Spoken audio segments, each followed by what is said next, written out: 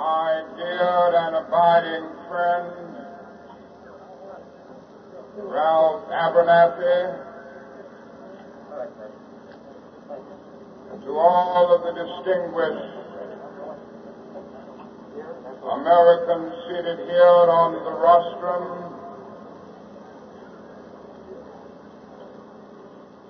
my friends and co-workers of the state of Alabama, and to all of the freedom-loving people who have assembled here this afternoon from all over our nation and from all over the world. Last Sunday, more than 8,000 of us started on a mighty walk from Selma, Alabama. We have walked through desolate valleys and across trying hills. We have walked on meandering highways and rested our bodies on rocky byways. Some of our faces are burned from the outpourings of the sweltering sun. Some have literally slept in the mud. We have been drenched by the rain. Our bodies are tired. Our feet are somewhat sore. But today, as I stand before you and think back over that great march, I can say, as Sister Pollard said, a 70-year-old Negro woman who lived in this community during the bus boycott, and one day she was asked while walking if she didn't want to ride, and when she answered no, the person said, "Well, aren't you tired?" With her ungrammatical profundity, she said, "My feet is tired, but my soul is resting." That's right. And in a real sense this afternoon, we can say that our feet are tired, but our souls are resting. They told us we wouldn't get here. There were those who said that we would get here only over their dead bodies. Well, all the world today knows that we are here and we are standing before the forces of power in the state of Alabama saying we ain't going to let nobody turn us around. That's right.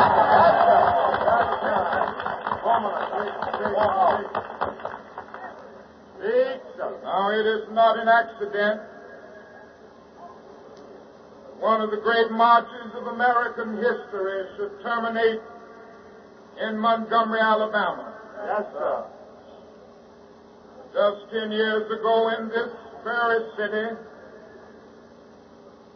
a new philosophy was born of the Negro struggle. Montgomery was the first city in the South in which the entire Negro community united and squarely faced its age-old oppressors. Yes, sir.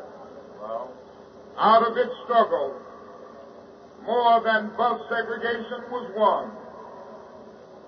A new idea, more powerful than guns or clubs, was born. Negroes took it and carried it across the South in epic battles. Yes, sir. That electrified the nation and the world. Yet strangely, the climatic conflicts always were fought and won on Alabama soil.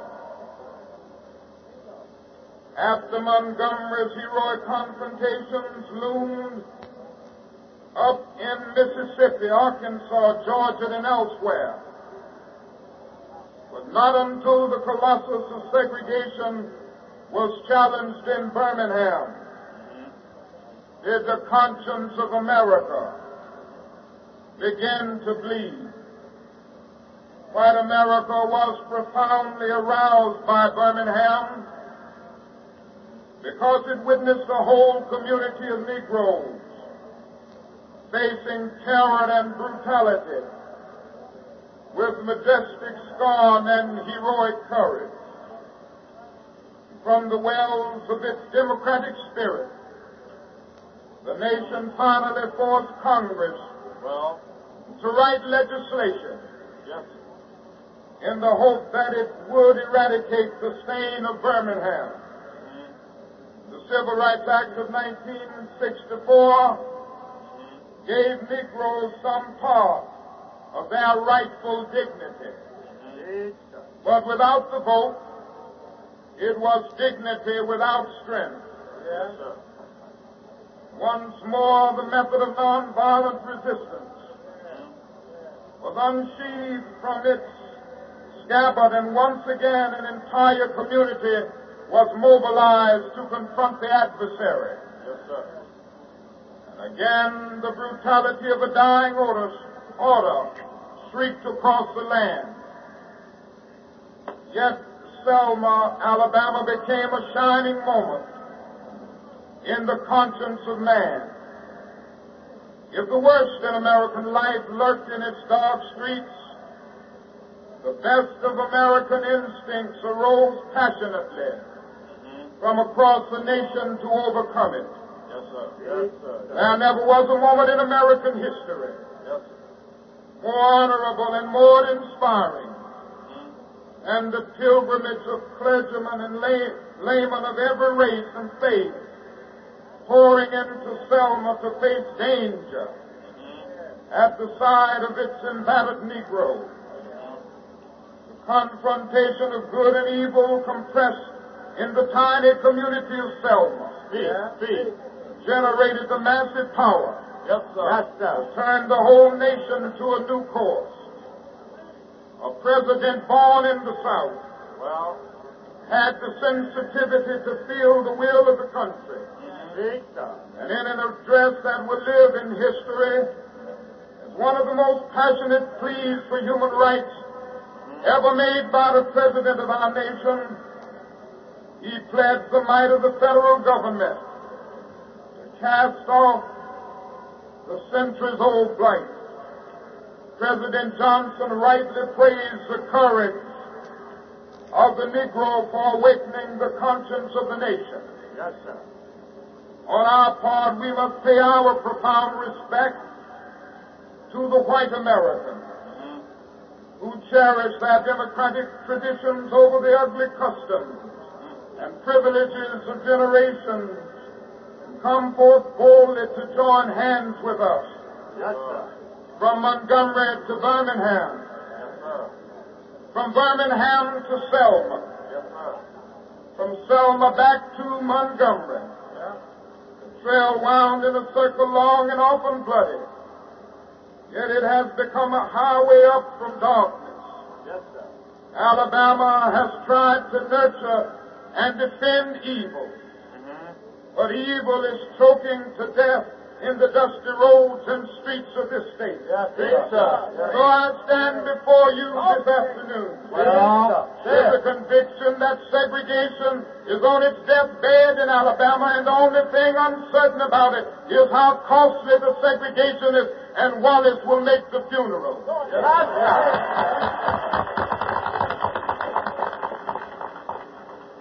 Our whole campaign in Alabama has been centered around the right to vote. In focusing the attention of the nation and the world today on the flagrant denial of the right to vote, we are exposing the very origin, the root cause of racial segregation in the Southland. Racial segregation as a way of life did not come about as a natural result of hatred between the races immediately after the Civil War. There were no laws segregating the races then, As the noted historian C. Van Woodruff, in his book The Strange Career of Jim Crow, clearly points out, the segregation of the races was really a political stratagem employed by the emerging urban interests in the South to keep the Southern masses divided and Southern labor the cheapest in the land. You see, it was a simple thing to keep the poor white masses working for near starvation wages in the years that followed the Civil War. Why, if the poor white plantation, a mill worker became dissatisfied with his low wages, the plantation or mill owner would merely threaten to fire him and hire a former Negro slave and pay him even less. Thus, the Southern wage level was kept almost unbearably low. Toward the end of the Reconstruction era, something very significant happened. Listen to it. There developed what was known as the populist movement. The leaders of this movement began awakening the poor white masses. Yes, sir. And the former Negro slaves to the fact that they were being fleeced by the emerging urban interests. Not only that, but they began uniting the Negro and white masses into a voting bloc that threatened to drive the urban interests from the command post of political power in the South. To meet this threat, the Southern aristocracy began immediately to engineer the development of a segregated society. I want you to follow me through here because this is very important to see the roots of racism and the denial of the right to vote. Through their control of mass media, they revived the doctrine of white supremacy. They saturated the thinking of the poor white masses with it, thus clouding their minds to the real issue involved in the populist movement. They then directed the placement on the books of the South of laws that made it a crime for Negroes and whites to come together as equals at any level. Yes, sir. And that did it. That crippled and eventually destroyed the populist movement of the 19th century. It may be said of the slavery era that the white man took the world and gave the Negro Jesus, then it may be said of the Reconstruction era that the Southern aristocracy took the world and gave the poor white man Jim Crow. Yes, sir. He gave him Jim Crow, Uh-huh. and when his wrinkled stomach cried out for the food that his empty pockets could not provide, Yes, sir. he ate Jim Crow, a psychological bird that told him that no matter how bad off he was, at least he was a white man better than the black man. Yes, sir. And he ate Jim Crow. And when his undernourished children cried out for the necessities that his low wages could not provide, he showed them the Jim Crow signs on the buses and in the stores, on the streets and in the public buildings. Yes, sir. And his children, too, learned to feed upon Jim Crow, that last outpost of psychological oblivion. Yes, sir.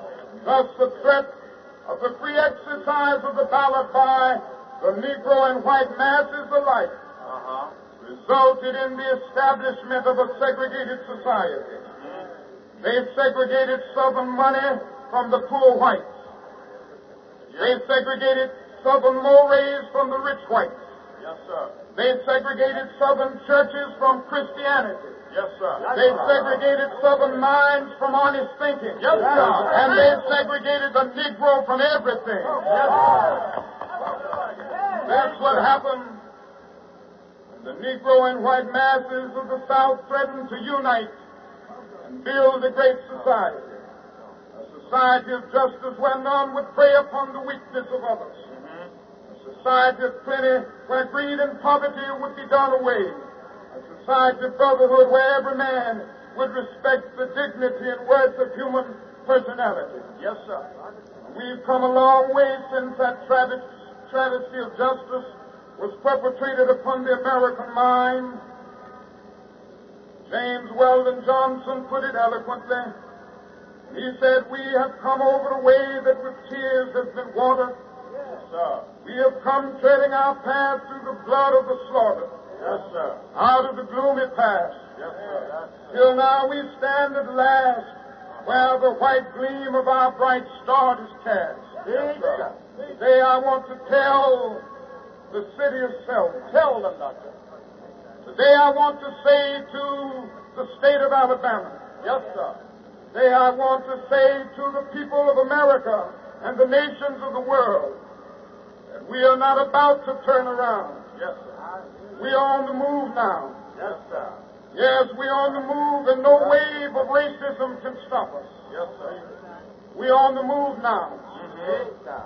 The burning of our churches will not deter us. Yes, sir. The bombing of our homes will not dissuade us. You hear it? We are on the move now. Yes, sir. The feeding and killing of our clergymen and young people will not divert us. We are on the move now. Yes, sir. The wanton release of their known murderers will not discourage us. We are on the move now. Yes, sir.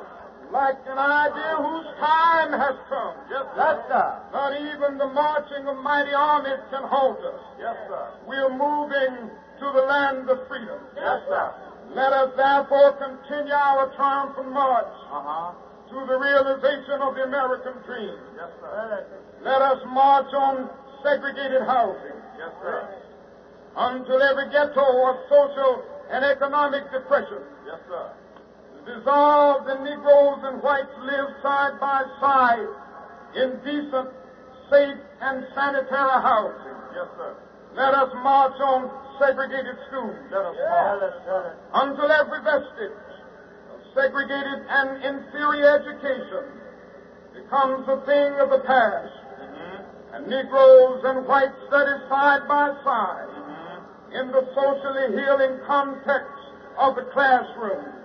Let us march on poverty. Let us march. Until no American parent has to skip a meal so that their children may eat.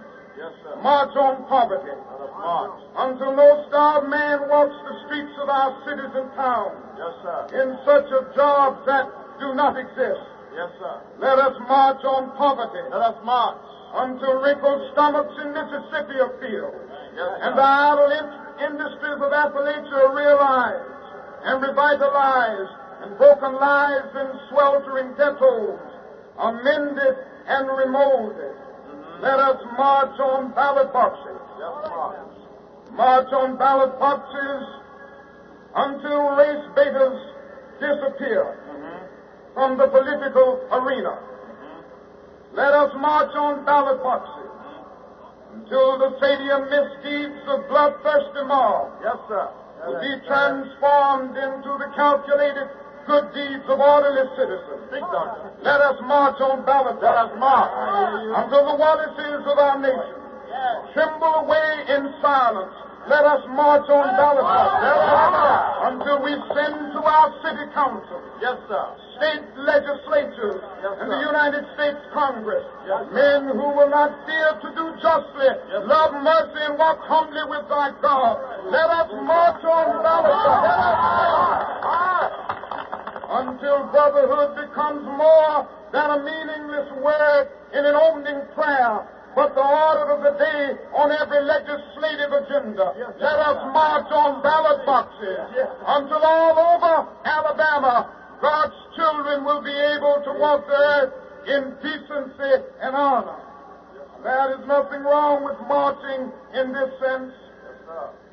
The Bible tells us that the mighty men of Joshua Yes, sir. merely walked about the walled city of Jericho. The barriers to freedom came tumbling down. Yes, sir. I like that old Negro spiritual. Yes, sir. Joshua fit the battle of Jericho Yes. in its simple yet colorful depiction. Yes, sir. That great moment in biblical history. Yes, sir. It tells us that Joshua fit the battle of Jericho. Yes, sir. Joshua fit the battle of Jericho. Yes, The sir. walls come tumbling down. Yes, sir. up to the walls of Jericho. Yeah. They marched with spear in hand. Yes, sir. Go blow them ram horns, Joshua cried. Cause the battle am in my hand. Yes, sir. These words I have given you just as they were given us by the unknown, long dead, dark-skinned originator. Yes, sir. Some now long gone black-barred, bequeathed to posterity. These words in ungrammatical form. Yes, sir. Yes, sir. Yet with emphatic pertinence. Yes, sir. For all of us today. Uh-huh. The battle is in our hands. We can answer with creative nonviolence the call to higher ground, to which the new directions of our struggle summons us. Yes, The road ahead is not altogether a smooth one. There are no broad highways that lead us easily and inevitably to quick solutions. But we must keep going. In the glow of the lamplight on my desk a few nights ago, I gazed again upon the wondrous signs of our time, full of hope and promise of the future.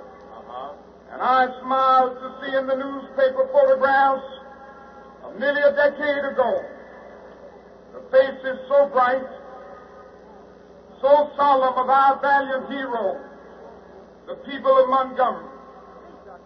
To this list may be added the names of all those who have fought and, yes, died in the nonviolent army of our day.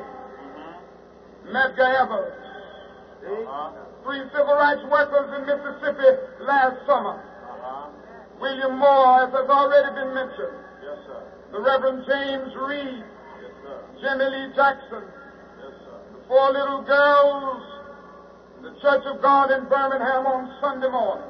Yes, sir. Yes, sir. In spite of this, we must go on and be sure that they did not die in vain. Yes, sir. The pattern of their feet, as they walked through Jim Crow barriers, and the great stride toward freedom, is the thunder of the marching men of Joshua, and the world rocks beneath their tread. Yes, yes, sir. My people, listen. Yes, sir.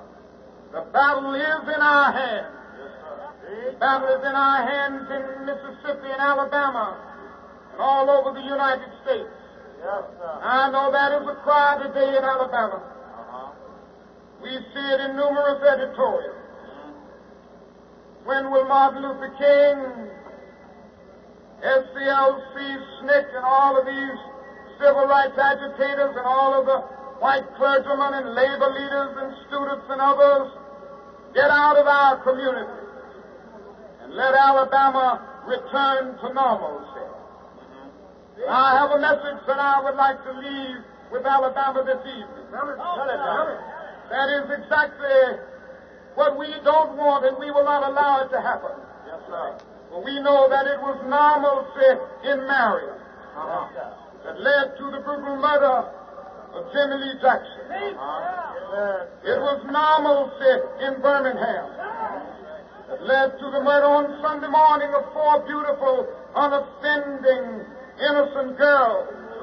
It was normalcy on Highway 80. Yes, sir. That led state troopers to use tear gas and horses and billy clubs against unarmed human beings who were simply marching for justice. Yes, It was normalcy by a cafe in Selma, Alabama, that led to the brutal beating of Reverend James Reyes. Yes, sir. It is normalcy all over our country, Yes, sir. which leaves the Negro perishing on the lonely island of poverty in the midst of a vast ocean of material prosperity.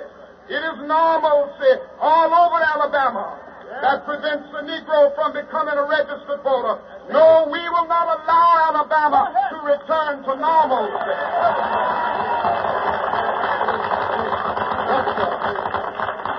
The only normalcy that we will settle for is the normalcy that recognizes the dignity and worth of all of God's children.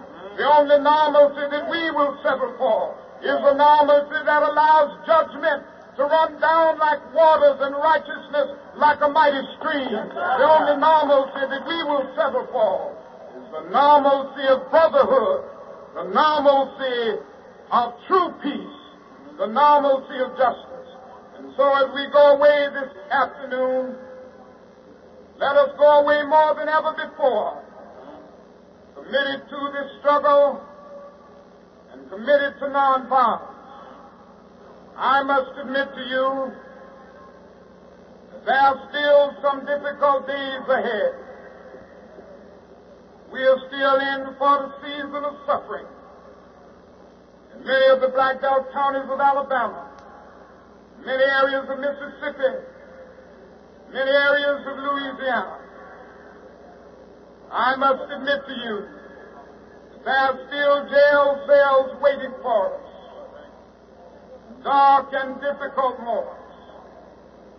We will go on with the faith that nonviolence and its power can transform dark yesterdays into bright tomorrows. We will be able to change all of these conditions. So I plead with you this afternoon as we go ahead to remain committed to nonviolence. Our aim must never be to defeat or humiliate the white man, but to win his friendship and understanding. We must come to see that the end we seek is a society at peace with itself, a society that can live with its conscience. That will be a day not of the white man, not of the black man. That will be the day of man as man. I know you're asking today, how long will it take? Somebody's asking, how long will prejudice blind the visions of men, darken their understanding, and drive bright-eyed wisdom from her sacred throne? Somebody's asking, when will wounded justice, lying prostrate on the streets of Selma, Birmingham, and communities all over the South, be lifted from this dust of shame to reign supreme among the children of men? Somebody's asking, when will the radiant star of hope be plunged against the nocturnal bosom of this lonely night, plucked from weary souls the chains of fear and the manacles of death? How long will justice be crucified and truth buried? Yes, sir. I come to say to you this afternoon, however difficult the moment, Yes, sir. however frustrating the hour, it will not be long, because truth crushed earth will rise again. Yes, sir. How long? Not long, Yes, sir. because no lie can live forever. Yes, sir. How long? Not long, because you shall reap what you sow. How long? Not long. How long? Truth forever on the scaffold, wrong forever on the throne. Yes, sir. Yet that scaffold sways the future. Yes, Behind the dim unknown standeth God within the shadow, keeping watch above his own. How long? Not long. Because the arc of the moral universe is long, but it bends toward justice. Yes, sir. How long? Not long. Because mine eyes have seen the glory of the coming of the Lord. Yes, sir. He's trampling out the village where the grapes of wrath are stored. Yes, sir.